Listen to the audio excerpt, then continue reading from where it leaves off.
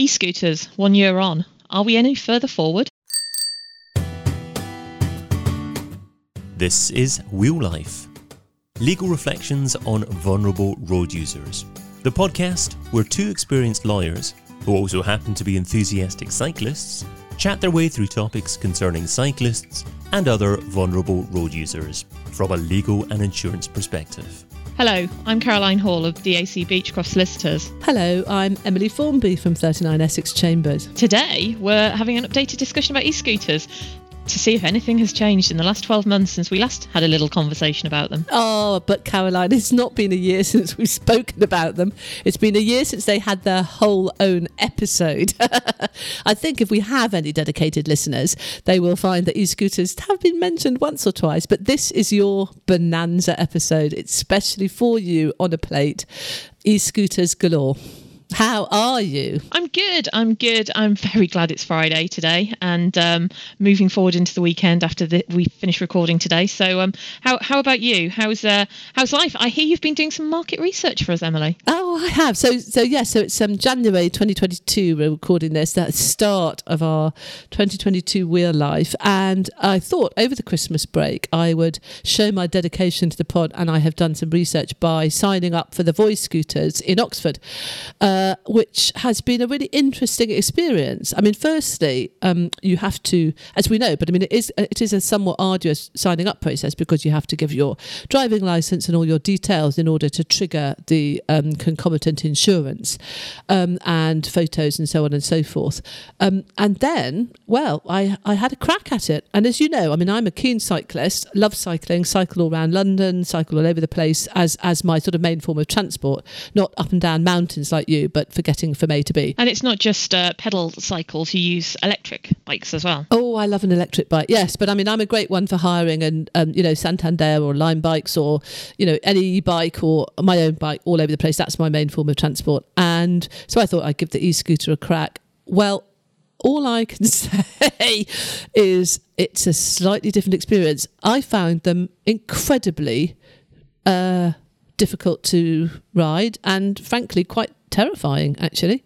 It's a very strange experience. So how does it, if you compare it to riding a bike in Oxford versus riding an e-scooter in Oxford, what are the main differences you've discovered? Exceedingly unsafe feeling. So when I'm on it, I feel like I am going to overbalance at any moment.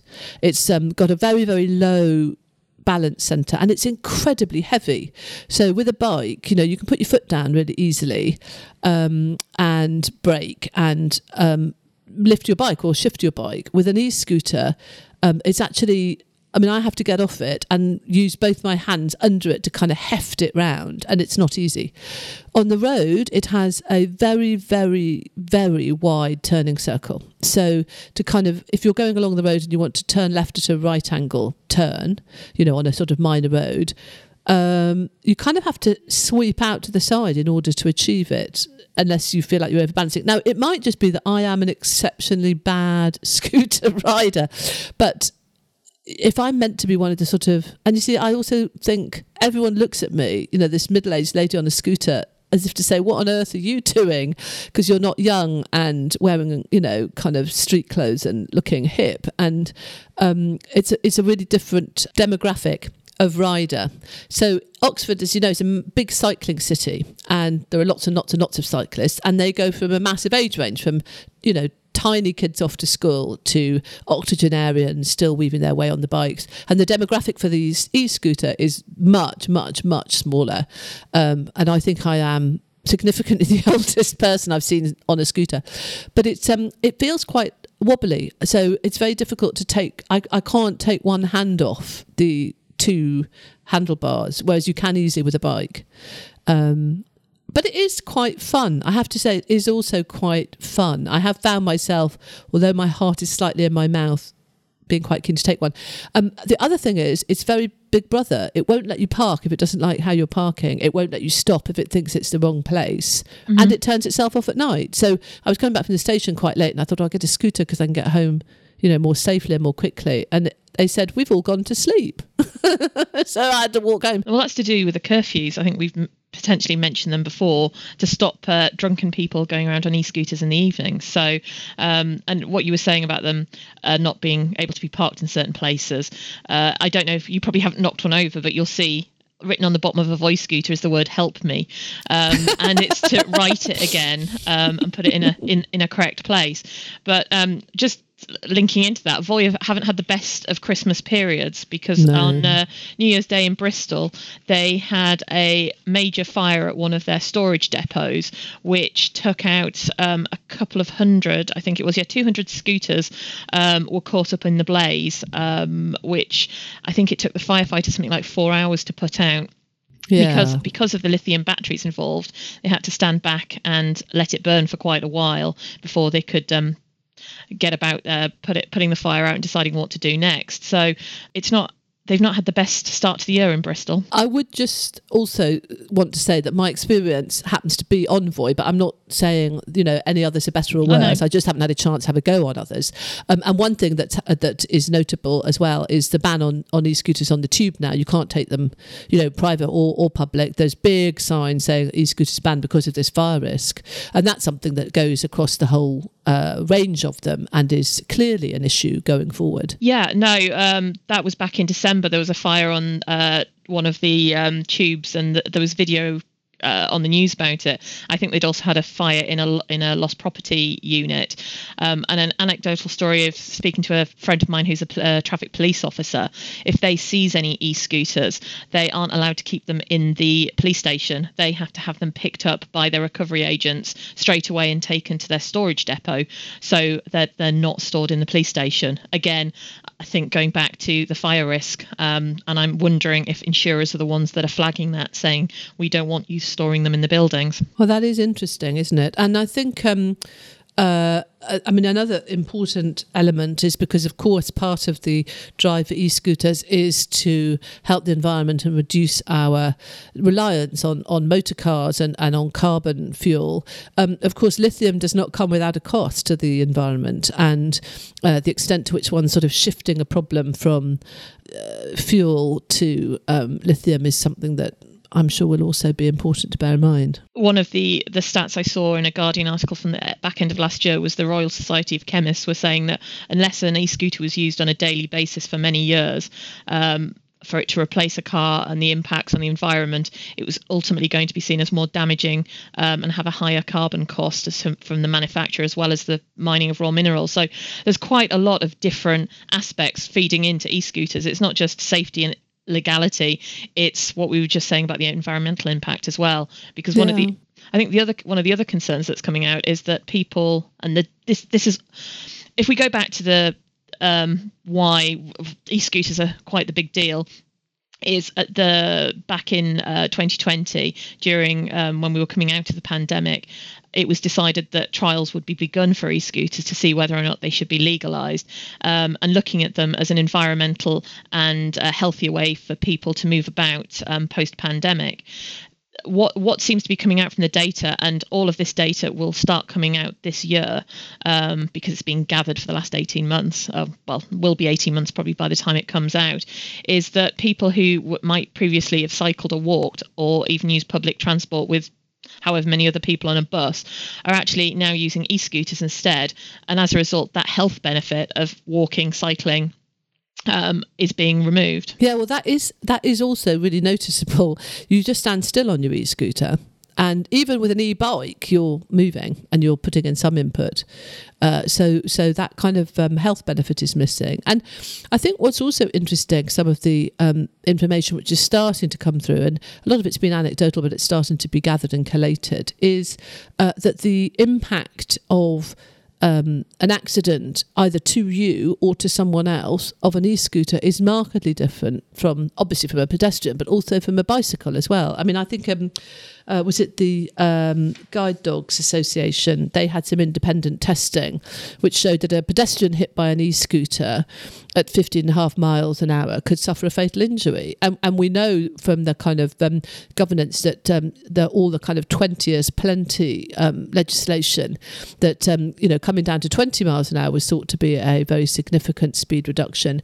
But for the sort of the weight of the e-scooter, or perhaps, or the mechanism of the propulsion, that's actually significant even at a lower pace. Well, that feeds into the other data that has been being collated by the Parliamentary Advisory Council for Transport Safety, PACTS, and they've decided to do their own data collation separate to the government data, which is going to come in from the e-scooters themselves and from the companies.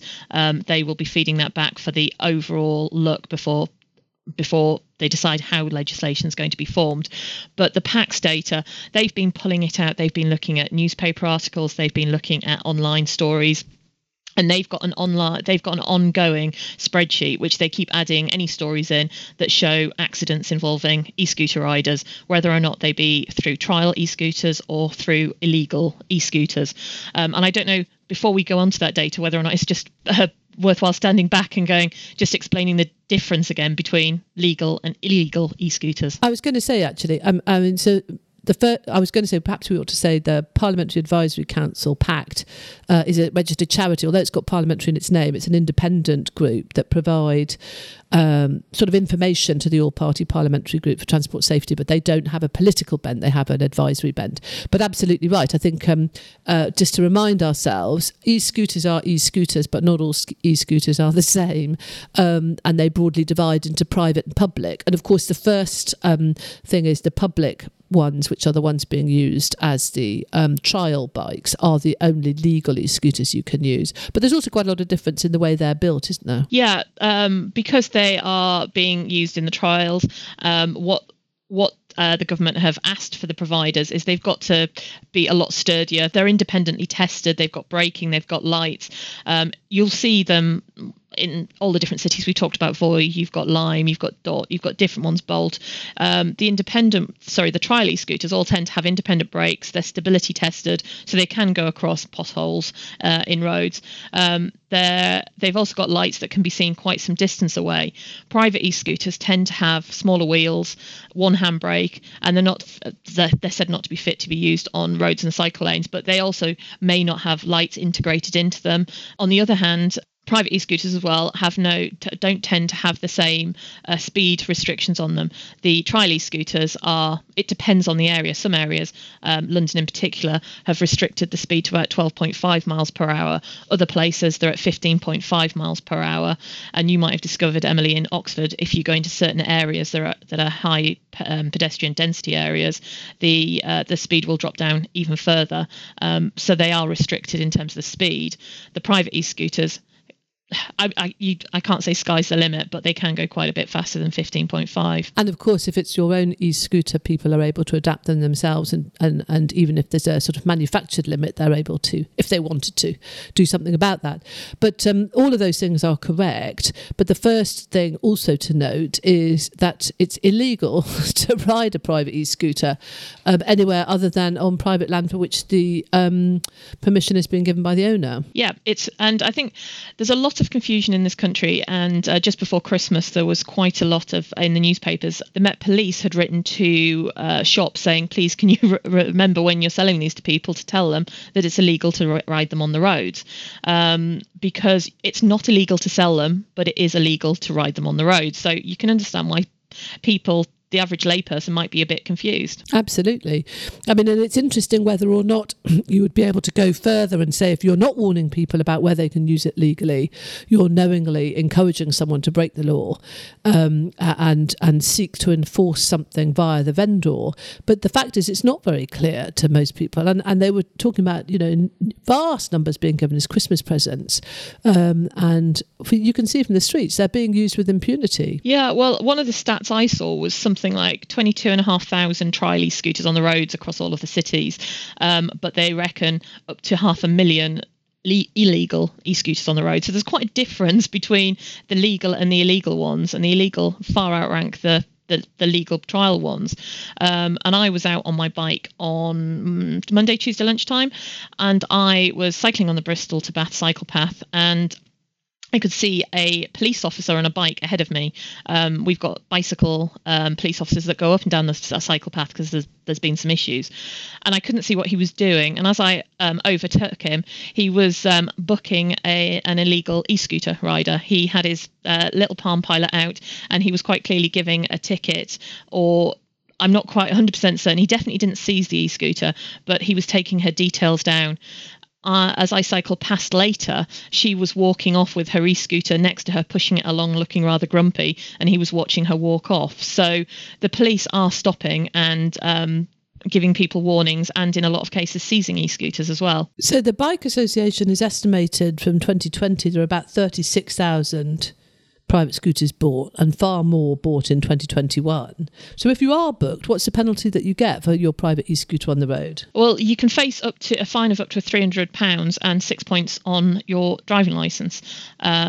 So even if you are on an e-scooter, if you have a driving licence, you can still get the points against your driving licence. But we see a lot of young people riding them as well who probably don't have licences. But nonetheless, I mean, that's some quite sort of telling penalties. I don't suppose there's any statistics yet telling us how many penalties have been issued or what that kind of penalty rate is in terms of enforcement. I haven't got anything up to date in front of me at the moment. I can tell you that, for example, in a 7-day period in Liverpool, back in, I think it was the end of summer last year, 1,000 riders were banned in just over 7 days. So that is quite a hefty penalty that you can face, even if you didn't have a driving licence. And while we might not know the extent to which those penalties are being enforced, we are starting to get some data about accidents and injuries as well, aren't we? I mean, I can understand that the PACS had recorded something like 100 casualties involving an e-scooter during the first 10 months of 2021. Given that quite a bit of that time we were in lockdown, that possibly would be higher in a normal year. 20% of those were riders involved in single vehicle incidents, having lost control of the device. So basically people like me who wobble and fall off and then struck an object. 10% were other vulnerable road users, so mostly scooters going into pedestrians. And obviously not all the details were available, but about a third of those riders suffered serious injuries, and 10% of those were head injuries. So that's quite a high proportion of accidents already, and 9 deaths have been reported in the media over a 10-month period. I mean, who knows, there may well have been more that haven't been reported or come to light yet. But that's some of the statistics starting to come through. Yeah, and that's, in terms of those 9 deaths, some of them have been involving other vehicles where e-scooter riders have come out from behind vans and have been hit by cars. But also, I was just reading one this morning about a young guy who ended up being catapulted into it. He went into a tree, and the handlebars of the e-scooter were pushed back into him and caused such internal damage that's how he ended up dying. So there was nobody else involved by the looks of things. He lost control, went into this tree, and it was the injury from the e-scooter and the combination with the tree that killed him. So, as you said, it's a combination of other road users, but also I don't want to say user error, but people having issues with these scooters, either falling off, falling into tree, going into trees, or other issues. Yeah, that is very interesting. I mean, it's very interesting. And I think one of the other things that's coming out is that people really aren't using helmets very often. And I think that slightly also feeds into perhaps a longer term consideration of what e-scooters are for or how we use them. Because that sense, if you ride a bike and you're going to have some physical exertion, a lot of people put on special clothes, but you don't have to, but you're going to be doing something, and sort of picking up a bike lock, picking up a helmet, picking up a high-vis jacket and making your journey is not an uncommon thing to do. Whereas the e-scooter is meant to be that thing of you're walking along and then you think, I'll just pop on the e-scooter and ride for a little bit and then I'll walk along again. And having a helmet on hand requires some planning. So it's not surprising, I suppose, that sort of anecdotal understanding is coming to bear, that not many people are wearing helmets when they are riding their e-scooters. Yeah, one of the comments within the PACS report is from, I think it's a neurosurgeon who's seen these cases coming through through hospitals, and saying that the head injuries that they're seeing are akin to people who are involved in more serious motorbike accidents. That this is the kind of head injury that they're looking at, and so whilst we're listing fatalities here, seriously injured, the government were estimating about 253 were seriously injured, with 675 slightly injured. So definition of seriously injured might change between our view of what seriously injured is, and the government's might be slightly different. But if you've got people, young people or anybody having a brain injury from using an e-scooter, that's going to have a lifelong impact. And we know from our work that you can be discharged from a sort of clinical treatment and have your broad functional capacity returned, but still have significant loss of your overall abilities from a head injury. And that kind of, you could see it being signed off on the stats, but still from a compensatory point of view having a significant impact. Yeah. So where are we at the start of this year? We've got lots of anecdotal evidence about injuries. We've got anecdotal evidence about millions upon miles have been used. All of the different companies keep putting out how they've hit these targets, and lots of people are travelling on the e-scooters. But what does it mean moving forwards in terms of legislation? And one thing that I was going to flag, mainly before we discuss what we don't know what's going to happen in this country at the moment, is in the Republic of Ireland. They're actually a few steps ahead of us, but it's a very chicken and egg situation. I think I've mentioned this before on the podcast. In England, we've done some trials to put some data together before legalising. In Ireland, they've done no trials whatsoever. They're looking to legalise, and then they're going to have some trials afterwards. So they are at the moment the Road Traffic and Roads Bill 2021. Which deals with powered personal transporters, which is the new category they've come up with for e-scooters.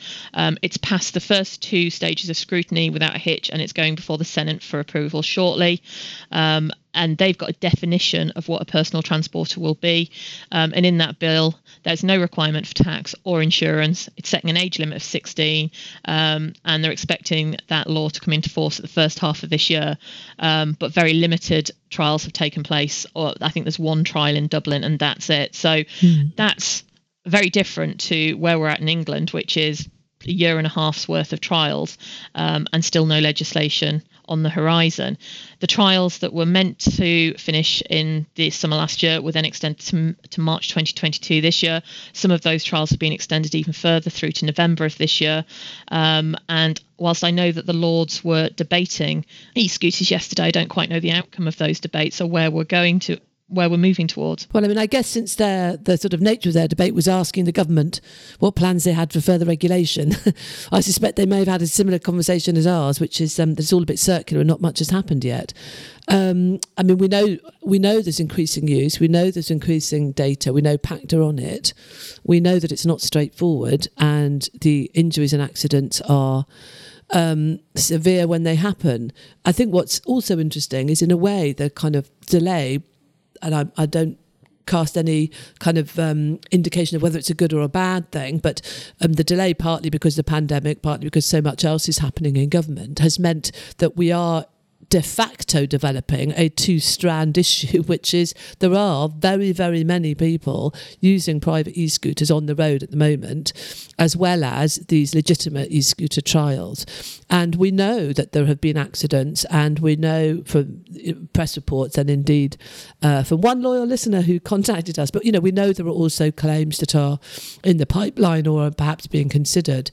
And so I suppose, from a sort of litigation point of view, we know that they're going to revolve around, particularly if they're private, there's going to be the issue of legality or illegality to contend with, and then looking at the circumstances of the accident, what's happened, how and who is to blame.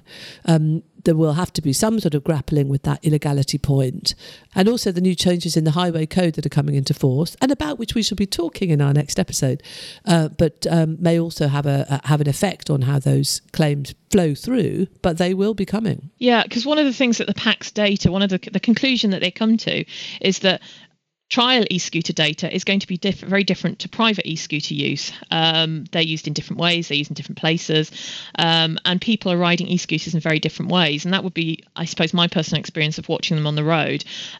Right back when e-scooters were first introduced for the trials, it was very much said that they were probably going to end up being legalised in a very similar way to electric bikes, so therefore it would be a similar age.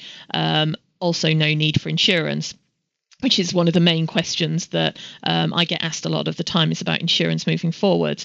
But the difference with riding a bike, and people ride e-bikes and e-scooters in very different ways, and you're the prime example to say, would you ride them in two different ways? Because whilst I see cyclists stop at traffic lights, I see e-scooter riders drive up to traffic lights, jump onto the pavement so they can go across the pedestrian bit, jump back onto the road and then disappear off. And I've never seen a bike rider do that. They're used in different areas. People are riding them on the pavements. There's no rules about them.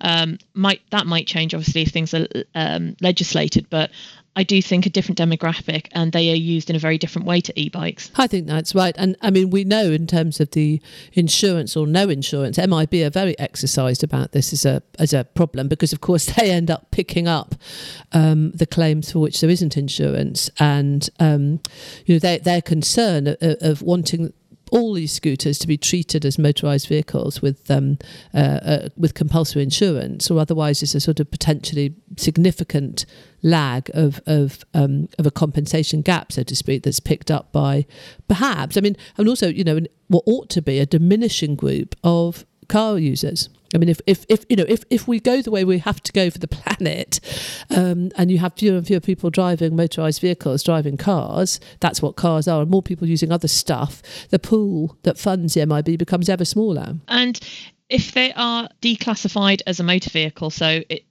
stops becoming the MIB's problem, and an accident does happen where an e-scooter rider collides with another user, causes them serious injuries, it may be that they're not picked up by their home insurance, because going back to part of the conversation we had at the start, at the moment, e-scooters are excluded from most home insurance policies because they're classified as motor vehicles and aren't covered.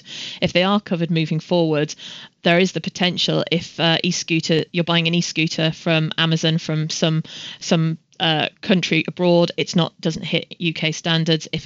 If that happens and you've got lithium batteries being charged in people's houses left, right and centre and causing fires, there's always the potential that insurers are going to exclude e-scooters as being covered by a household policy, where then are people going to end up being picked up if there's an accident?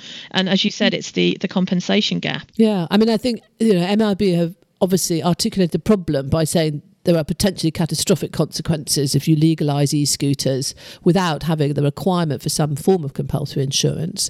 So perhaps one thing to consider is whether the insurance goes with the vehicle, and as you buy the e-scooter you have to have insurance at the point of purchase in a similar way to hiring them, whether it's a different policy or not.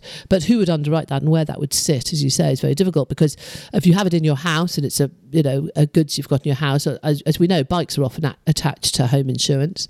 It becomes increasingly tricky to know what will unfold. Yeah, and it's the third party cover as well. Obviously, there's the difference between them covering it, charging it in your house, versus if you go out and hit somebody whilst riding on it. Absolutely. We've covered insurance before, but I think it's quite telling at the end of, there's a couple of days ago, just before the Lord's debate yesterday, there's an update on their website, and at the bottom it says the government is waiting the outcome of the trials before determining whether the law should be changed.